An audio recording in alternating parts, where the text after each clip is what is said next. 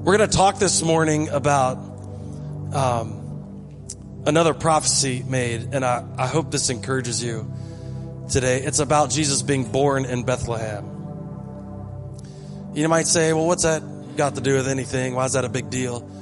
Because Jesus is God with us, Emmanuel, God with us. We talked about that last week. And being God, he could have picked anywhere to be born.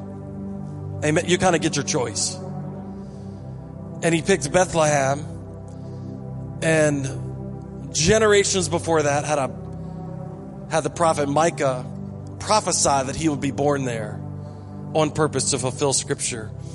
And so we want to look into what that means for us today and what that fulfilled prophecy in Christ, what it means. So we're going to read again from Matthew chapter 2, and then we're going to go to Micah and read a little bit there. So if you're not familiar with how we do it here, we stand at the reading of the word in honor of that, and then we'll let you sit down for 2 hours. Matthew chapter 2, we'll start in verse 1. Say amen if you're ready. Now after Jesus was born in Bethlehem of Judea, in the days of Herod the king, behold, wise men from the east came to Jerusalem, saying, where is he who has been born King of the Jews? For we saw his star when it rose, and have come to worship him. When Herod the king heard this, he was troubled, and all Jerusalem with him. And assembling all the chief priests and the scribes of the people, he inquired of them where the Christ was to be born. And they told him. Now, I want to just stop here. This is so crazy to me that Herod, the king of the Jews at that time, could surround himself with all these religious leaders and say, where's the king supposed to be born? Where's he supposed to be born? And they say, Bethlehem. They knew it was happening. They told him, in Bethlehem of Judea, for so it is written by the prophet. And then they quote Micah, and it says, and you, O Bethlehem, in the land of Judah, are by no means least among the rulers of Judah. For from you shall come a ruler who will shepherd my people Israel. Then Herod summoned the wise men secretly and ascertained from them what time the star had appeared. And he sent them to Bethlehem, saying, go and search diligently for the child. And when you have found him, bring me word that I too may come and worship him. After listening to the king, they went on their way. And behold, the star that they had seen when it rose went before them until it came to rest over the place where the child was. When they saw the star, they rejoiced exceedingly with great joy. And going to the house, they saw the child with Mary, his mother, and they fell down and worshiped him. Then opening their treasures, they offered him gifts, gold and frankincense and myrrh. And being warned in a dream not to return to Herod, they departed to their own country by another way. Now we're going to read from Micah chapter 5, starting in verse 1. And this is exactly where Micah says these words that the chief priests and the scribes quote to Herod. It goes like this. Now muster your troops, O daughters of troops. Siege is laid against us. With a rod they strike the judge of Israel on the cheek. But you, O Bethlehem, Ephrathah, who are too little to be among the clans of Judah, from you shall come forth for me one who is to be ruler in Israel, whose coming forth is from of old, from ancient of days. Therefore he shall give them up until the time when she who is in labor has given birth. Then the rest of his brothers shall return to the people of Israel. Father, we thank you this morning. We thank you that you promised a Savior, and he came. That you kept your word. We thank you, Lord, that you gave us hope. That today, because of Jesus, we have hope. And we pray, Lord, that we be encouraged by your word today. Transform us because we looked into it. In Jesus' name we pray. And everyone said, amen. You may be seated. All right, if you don't mind, we're going to go back a little bit and we're going to talk about the prophet Micah and what he was talking about in Micah chapter 5. And it has a little bit of a tie-in to what we talked about last week with King Ahaz. Now, if you remember last week, King Ahaz had made an alliance with Assyria to get out of being under siege. He thought they were going to be defeated, and so he needed to make a quick alliance, and he went against the prophet, and the prophet said, no, God is telling you don't need to do anything. You just need to stand strong. Just stay still. Don't do anything. And he ends up making an alliance with Assyria and becomes a vassal king, basically, pointless, and makes a really bad deal where they actually go in and modify the altar in the temple, the Holy of Holies in the temple. They modify it and bring in pagan worship from Assyria in there. And so really we're dealing with a country who has totally lost their identity. They've allowed pagan worship. They're being ruled by someone else. Well, no kingdom stands forever. Amen? Except the King of Kings. So what happens is the Assyrians don't last forever. They end up getting defeated by the Babylonians and King Nebuchadnezzar. And what is happening is that in between the Assyrians taking over and the Babylonians taking over, we have Micah the prophet. And he's prophesying about a time that will come after he's gone. So the prophet Micah worked between the years of 737 and 696. Look at your neighbor and say, that's a pretty good career. That's a pretty long time. The prophecy in Micah chapter 5 points to 150 years later after Micah. Now Jerusalem is going to fall. There's a king called Zedekiah who is not a godly king, and you see this pattern over and over and over again. And he's doing almost the same thing that Ahaz did. In order to try to escape defeat, he's trying to make a alliance with Egypt. And so, let me explain it this way. They were under the control of Assyria. Nebuchadnezzar and the Babylonians defeat Assyria. So now, King Zedekiah is a vassal king to Nebuchadnezzar. And as long as he does whatever they say, they're going to leave him alone. But he decides against the advice of a prophet named Jeremiah. Anybody familiar with that prophet, Jeremiah? He goes against Jeremiah's like, again, don't do anything. Just do what they tell you to do and you're going to be fine. And he's like, no. Can we just make a little pact this morning? That if God tells you not to do anything, don't do anything. It seems like the easiest thing literally to do. Trust in the Lord with all your heart. And it's sometimes we complicate our own complications. Is that true? Now, this may look different now than it did back then. I know you're not just full on disobeying a king. Most of you aren't. But sometimes in our families, don't we just meddle in it a little too much sometimes? No young adult kids have to raise their hands and say, amen. Just give me a breathing room every now and then, mom and dad. But sometimes I've found in our lives that God just says, hey, just trust me in this circumstance. You can't do anything about it. But I told you last week, I like doing things about everything. Amen? Anybody else like me? I just like doing things about everything. I think there's a fixable solution to every problem in the room. And if we get together, we can find the solution. Amen? That seems logical to me. And so if you have a problem, there's a logical solution to the problem. And if we sit in a room long enough, we can come up with it, implement it, and then everybody will be happy. Because they're doing what I want. Just looking out around the room for who we're having lunch with. So over and over again, you find this pattern that God's going, hey, now we're all the way to Zedekiah, and Jeremiah's telling him the same thing. Don't do anything. Just surrender to him. God's going to take care of you. 7 years of captivity. Don't do anything. Because Nebuchadnezzar's coming in hot.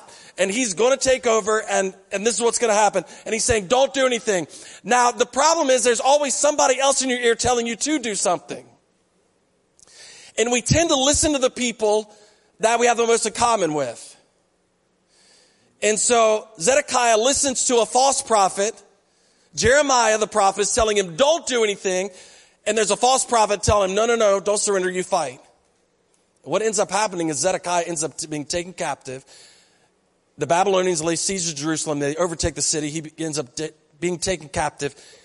They kill his sons right in front of him and gouge his eyes out.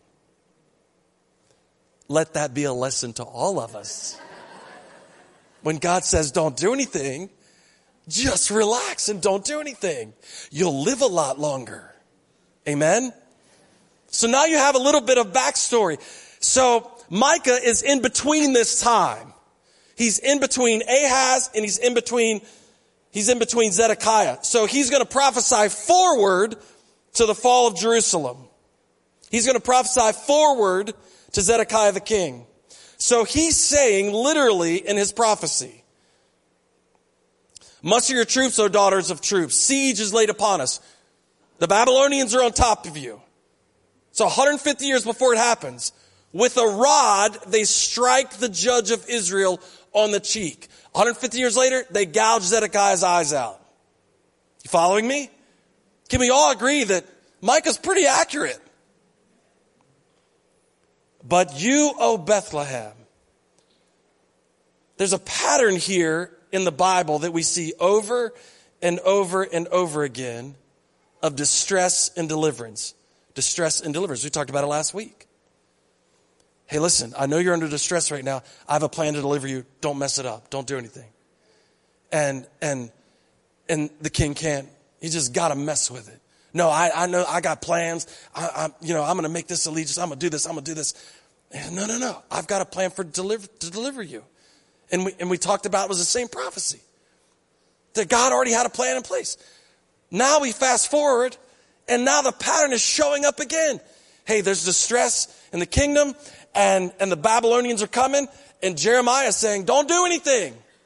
Don't do anything. God's got a plan to deliver you. Don't do anything. You're going to go into 7 years of captivity. You can go back and look at that. And he's going to regather you. It's going to be tough, but and Jeremiah actually tells him, go in to Babylon and you build houses and have kids and you plant gardens and you do the whole thing. You live your life and God will bring you back. And they just got to mess with it. And he says, I understand the distress you're in. By the way, a lot of our distress is caused by us. You know what? The quicker I realized that, the more I was able to trust God to fix me in the middle of my distress. Amen? It was either caused by you or the person beside you. Let's just narrow it down to that. Okay. So what happens is this pattern: distress, deliverance, distress, deliverance, distress, deliverance. And we see it again here. He says, look, Micah is saying, they're going to strike the judge on the cheek. And he's prophesying to the Babylonians taking over. But he said, don't lose hope, because from Bethlehem, he's going to raise up a ruler from the Ancient of Days. It's miraculous, isn't it?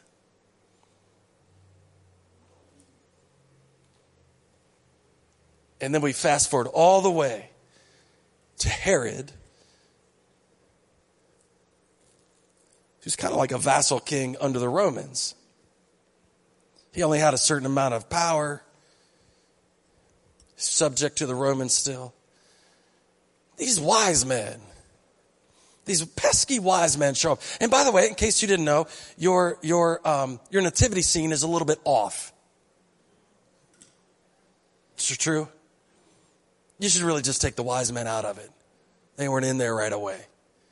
Jesus was running around back talking by the time they got there. I don't think he ever did that. That was a joke. It's a couple years later, they show up. I mean, you got to give them a little while. They're walking from the east.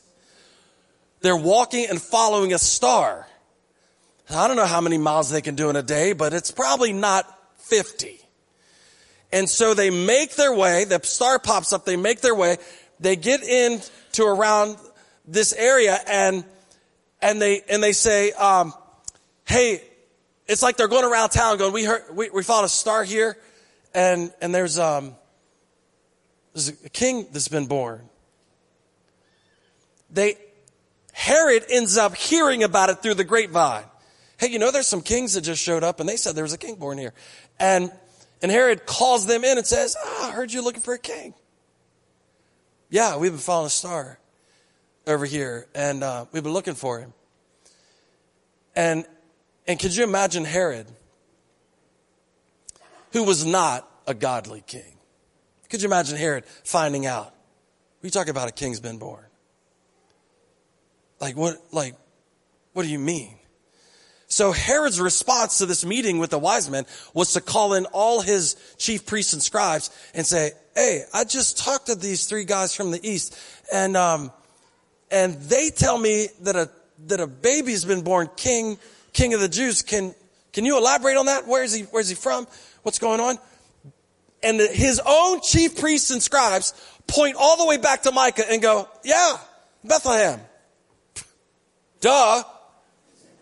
I don't think they said that, but I think when they left Herod's presence, they went, are you kidding me? Everybody knows he's going to be born in Bethlehem. It's like they picked it right up. So what he does is he secretly then calls the wise men back in and he says, hey, I got a deal for you. I'm kind of a big deal around here. I'm Herod the king, in case you didn't know. So when you find the child, come back and let me know. Deal? And then I'll go and worship him.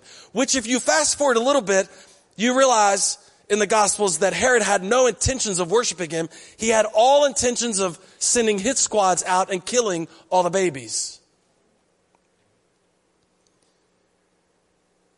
So what happens is they go, oh, okay.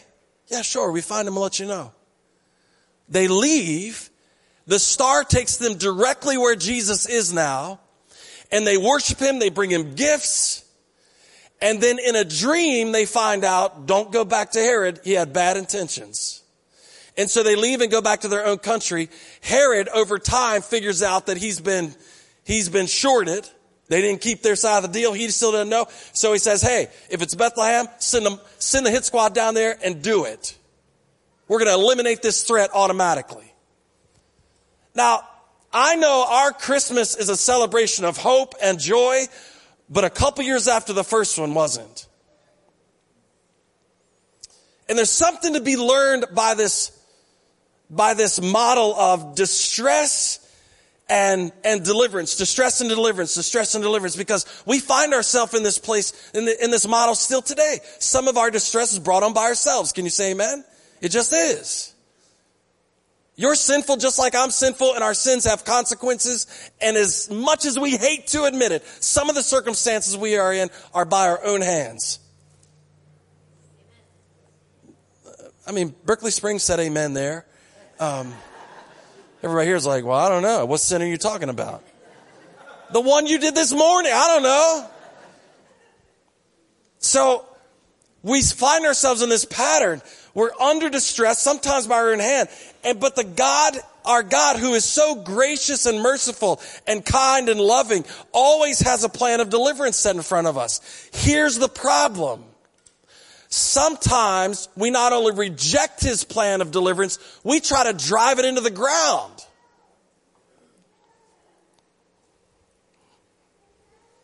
Because, Lord, that's not my plan.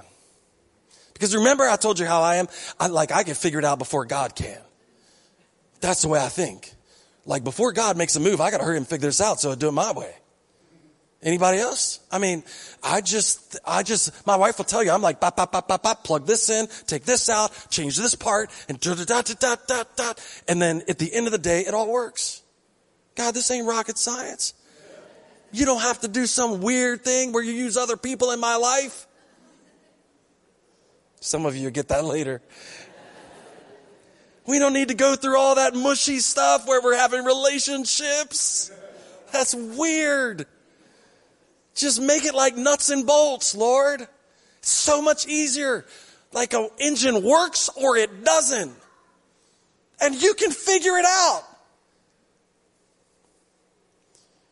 So sometimes God's deliverance shows up and I don't like what it's wrapped up in. Sometimes God's deliverance shows up and it looks threatening. Sometimes it's threatening my position. Sometimes it's threatening my pride. Sometimes it's threatening my legacy. Sometimes all the things that I've concocted in my head about the way the future should work out, God's deliverance shows up and it threatens all of it. Because I'm going like, God, I had this planned out. All the good leaders have 10-year plans.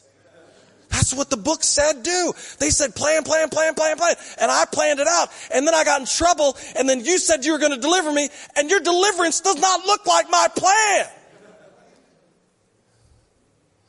So Herod tries to kill the deliverance for his country. Think about it.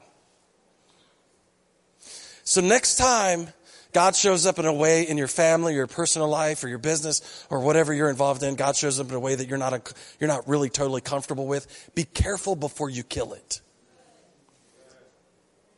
Go back. Go back to the Word of God and say, man, is this what the deliverance was described as? Go back to the Word of God and find out first, this could be exactly what God said he would do in my life. But here's what happens. It is, listen, I just need to be totally honest with you. Sometimes the letting go of what I've already decided is harder than being delivered.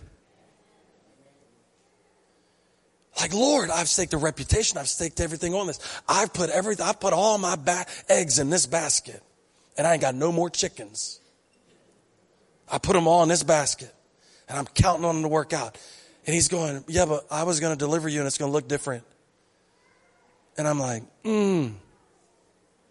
that looks like a fox. That doesn't look like deliverance. That looks like I'll lose all my eggs. Yeah, you may have to. So here's a king who's more afraid. Here's a king who's more afraid of losing his legacy and position than he is fulfilling prophecy. His chief priests and scribes come to him and go, yeah, the King of Kings, he's going to be born in Bethlehem. Really? Well, we should kill him. That would be more security for me. Because I don't want any other king delivering anything else except me. And so I have to be so careful in my life that when God starts doing things that I don't knee jerk and go, no, I'm not doing that. No, I can't happen. No, I won't go that way. No, I'm not going to do that. No, I'm not going to include that. And I have to go back to the Word of God and say, that's exactly what you told me you do. Forgive me. That's exactly what you told me you do. Now, church, can I just let you know this? The scary part for all of us should be, if we don't know the Word of God, we don't know what He told us He would do. And so we could be inadvertently killing His deliverance without knowing it. Now, in Herod's case, he had it right in front of him and still rejected it. I'm going to give you a break. I'm going to just act like you don't know. I can't have a break because it's my job to know. Amen?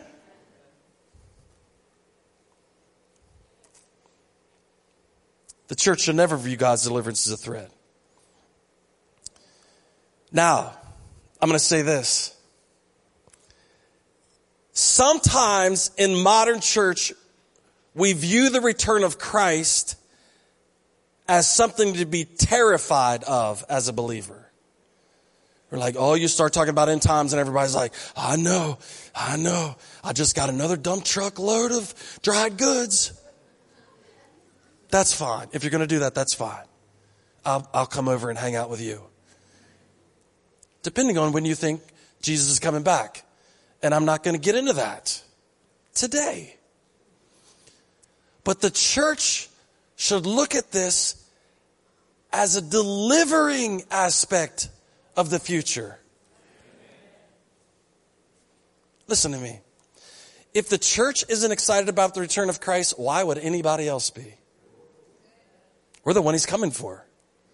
We're the bride of Christ. That's what the Bible tells us. We're the bride of Christ. And he's coming longing to bring us to himself. And the bride of Christ longingly looks for the return of the bridegroom. Amen?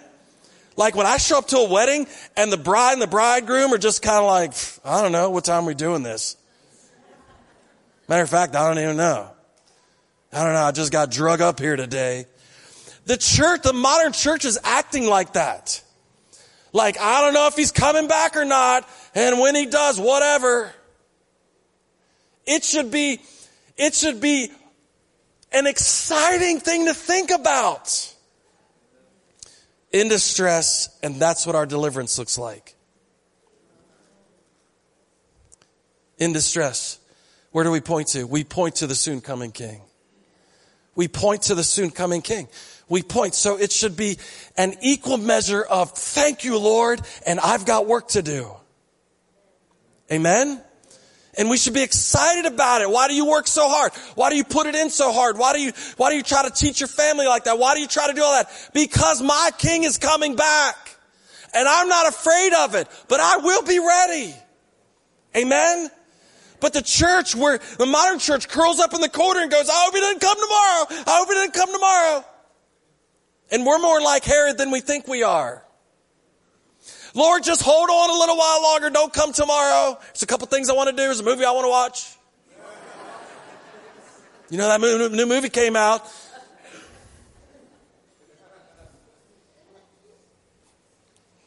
I'm shedding some light on my teenage years. All right. Bethlehem. What's so important about Bethlehem? But you, O Bethlehem, who are too little to be among the clans of Judah. Now, a clan, the way that's translated there, a clan back then, reference to a clan, was about 1,000 soldiers. And really what Micah was saying was, you're so small, you don't even have a clan. You can't put together 1,000 soldiers. I mean, this was like Hedgesville 1985. Some of you are like, really? The metropolis we're in now. Ooh. Should have been here 30, 40 years ago. It's saying, look, it's so insignificant. It's such an insignificant town. You can't even put together 1,000 soldiers. There's not even a clan that's there. And yet God picked you. From you shall come forth for me, one who is to be ruler in Israel, whose coming forth is from old, from ancient of days. Paul referenced this, 1 Corinthians chapter 1, verse 27. He said, but God chose what is foolish in the world to shame the wise. God chose what is weak in the world to shame the strong. God chose what is low and despised in the world, even things that are not, to bring nothing things that are, so that no human being might boast in the presence of God. There wasn't anybody walking around Bethlehem going, hey man, we're the baddest city on the planet. Of course the Messiah is coming from us. There wasn't anything to speak of. But God picked that place to show us that he will use the small things in our life. He will use the things that are insignificant. He'll use the things that don't seem to matter to anyone else. He will use Bethlehem to show Herod, you're not the one I picked. You're not. He would use Bethlehem, the weak, to show the world how much love he had for us. Jesus in every way would confound the religious leaders in his ministry. He was born in a small town, Nazareth. He was raised in Bethlehem. He was raised in Nazareth. And even the people around him were going, wait, did he come from Nazareth? I mean, that's like they literally thought it was an awful place. They said nothing good can come from there. I don't know if you grew up there, but this is God's design. I'll prove to you. He was born in a small town. He was raised in Nazareth. The Bible tells us he was nothing special to look at. He wasn't Brad Pitt. He's kind of old now, isn't he? I should probably get somebody more relevant. He associated with the wrong people. He wasn't great at keeping the rules. Yet he was God with us. Yet he was God with us. God, through Jesus, proved to all of us for all eternity that he is not depending on your reputation or your strength or your talent to get it done. Come on, shouldn't we just, everybody, no, but that means we need to change what we brag about. Because I know there's probably 10, 15, 20% of you that are like me that just want a sterling reputation of kicking butt. Anybody else? Some of you it doesn't matter, and we'll pray for you after but the rest of us want to get to the end of our lives and look back and have at our funeral going, they crushed it. I'm just letting you know. That's me. Like, I want it on my tombstone. He crushed it.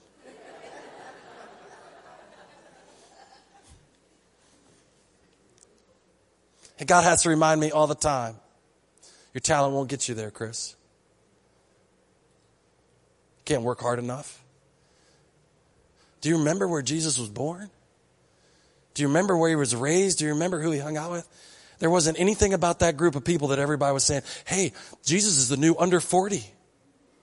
Jesus is the up and rising leader under 40. Jesus is the new, he's in front of all the entrepreneur magazines. No, by default, the crowd he was hanging around would have precluded him from all that. The place that he was from, the parents he had, it was all as common as you can possibly imagine. It was as common as you could ever imagine. And the crazy part was, he was God. He was building furniture. Now, I'd like to think that would be some pretty cool furniture to have right now, but where'd your dining room table come from?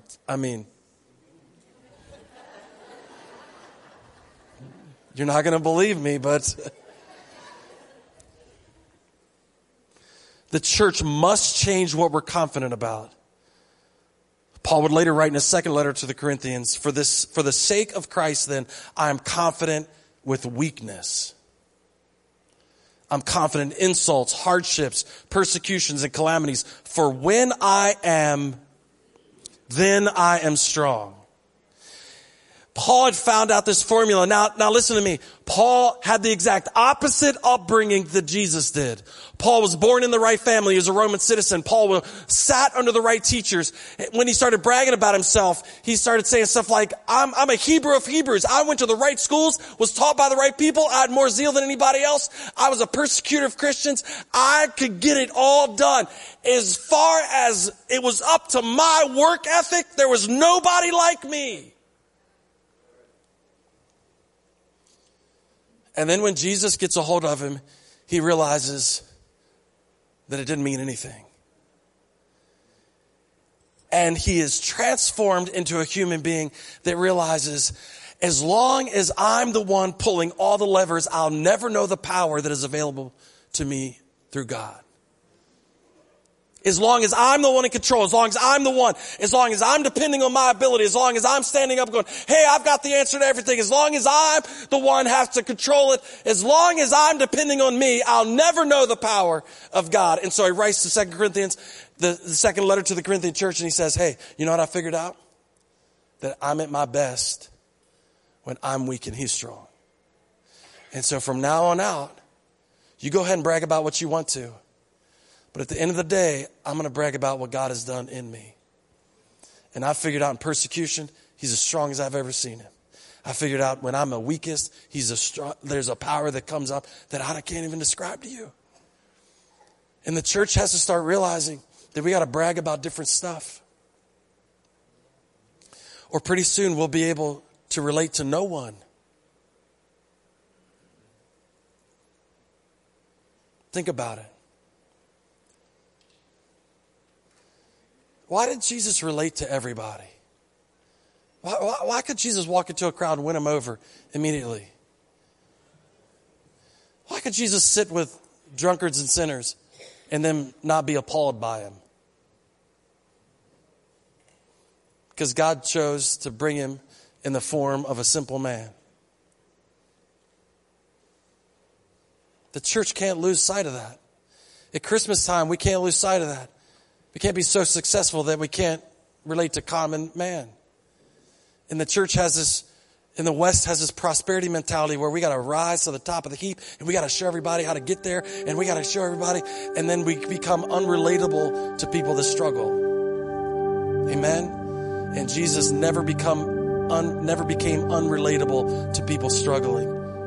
As a matter of fact, we know in Scripture it says, we have a Savior. We have a high priest who knows what it's like to struggle, just like we do. And yet the story of the church sometimes is, let's show them how not to struggle. So we get in our little bubble and we become unrelatable to everybody around us. And God's going, I chose the weak to confound everybody.